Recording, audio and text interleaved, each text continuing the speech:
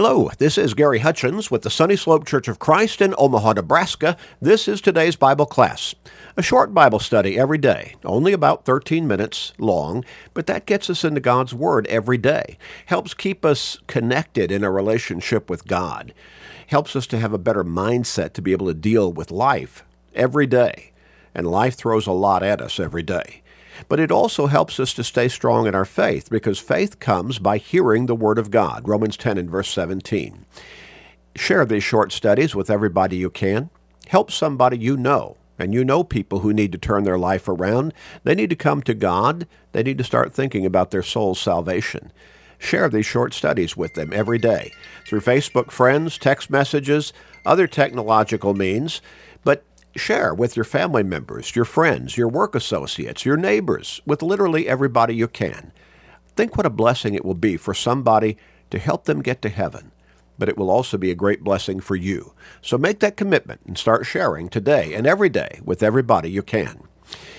We're going to begin a new line of thought and study today. We're going to ask perhaps the most basic and fundamental question that has ever been asked by mankind, and that still needs to be asked by people every single day and all day long. What must I do to be saved? What must I do to be saved? We can think about on Pentecost, as the church was being established on this earth. And Peter and the rest of the apostles were teaching a crowd of Jewish men who had gathered there for that important Jewish feast day. It was a religious occasion for the Jews, but it was also a feast day for them. And so the Holy Spirit came upon the apostles. They began teaching God's Word, and many of those Jewish men gathered there from, as the text says, from every nation under heaven, verse 5 of Acts chapter 2, they began wondering, how is it that we all are hearing what they're saying in our own individual languages? Well, because the Holy Spirit was blessing the apostles to be able to speak in those other languages. We're not talking about ecstatic utterances. We're talking about intelligible languages spoken by those men who were gathered there from all those different nations. Peter's words are highlighted, and we really see the first gospel sermon upon the establishment of the church laid out for us in Acts chapter 2. And boy, Peter pulls no punches. He tells those Jewish men gathered there on that day, you've crucified the Son of God. You've crucified your Savior. He demonstrated his identity as being truly God's Son and the Savior through miracles and signs and wonders that he did in your midst, and yet you rejected him. You crucified him. When we come to the 36th verse, Peter said, let all the house of Israel know assuredly that God has made this same Jesus, whom you crucified, both Lord and Christ. And so Peter assures them, the fact that you rejected the Savior, the fact that you did not believe in him, the fact that you conspired to, or at least your leadership conspired to send him to the cross, that did not change who he is. That did not change his role. God has made him both Lord and Christ. He is the fulfillment of the Old Testament prophecies of the coming Messiah. He is the Savior. He is your Savior.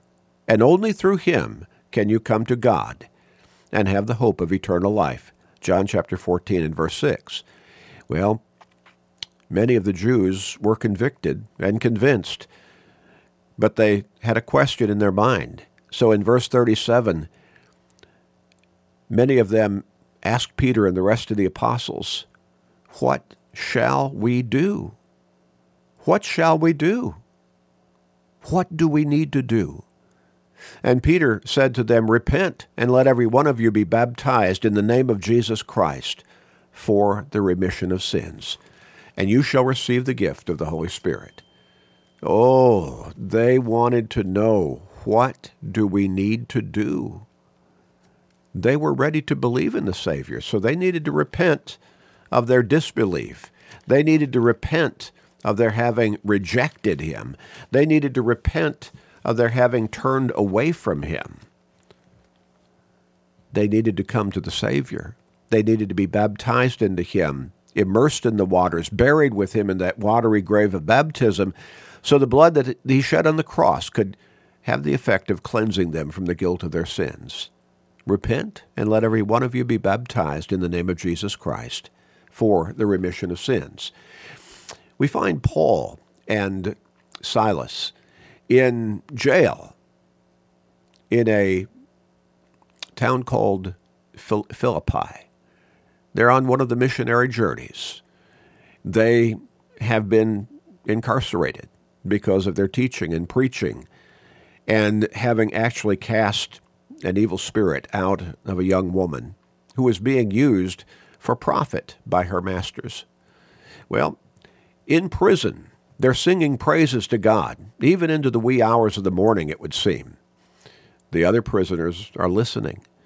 And it would seem that probably the jailer had heard them singing those praises to God. Now, they were in prison, but they were still singing praises to God. And then God caused an earthquake to happen. The prison doors were thrown open.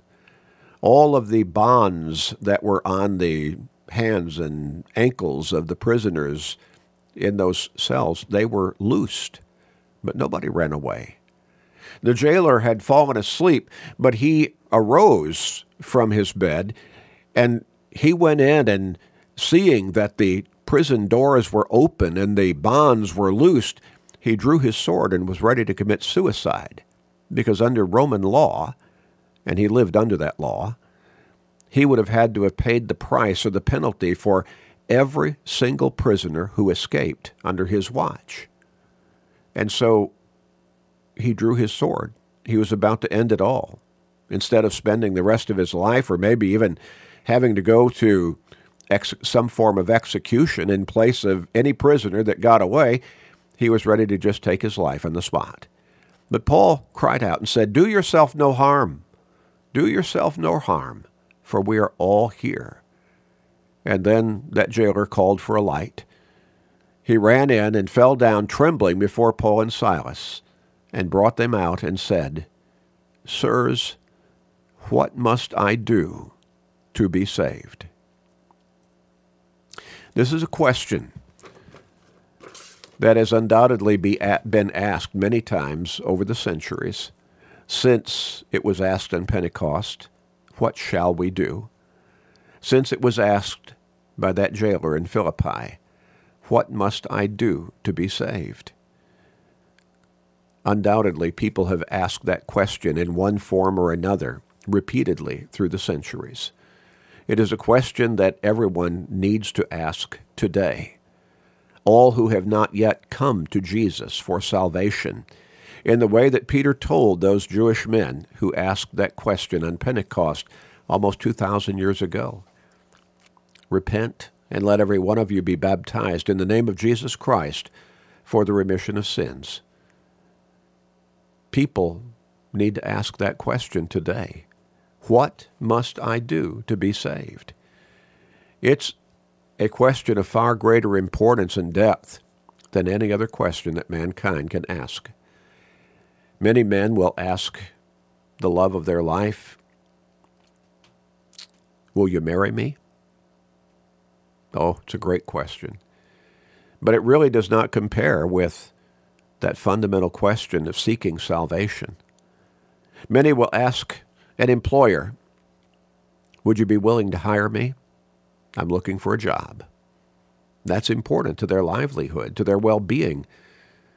But again, it pales in comparison to that most fundamental of all questions: what must I do to be saved?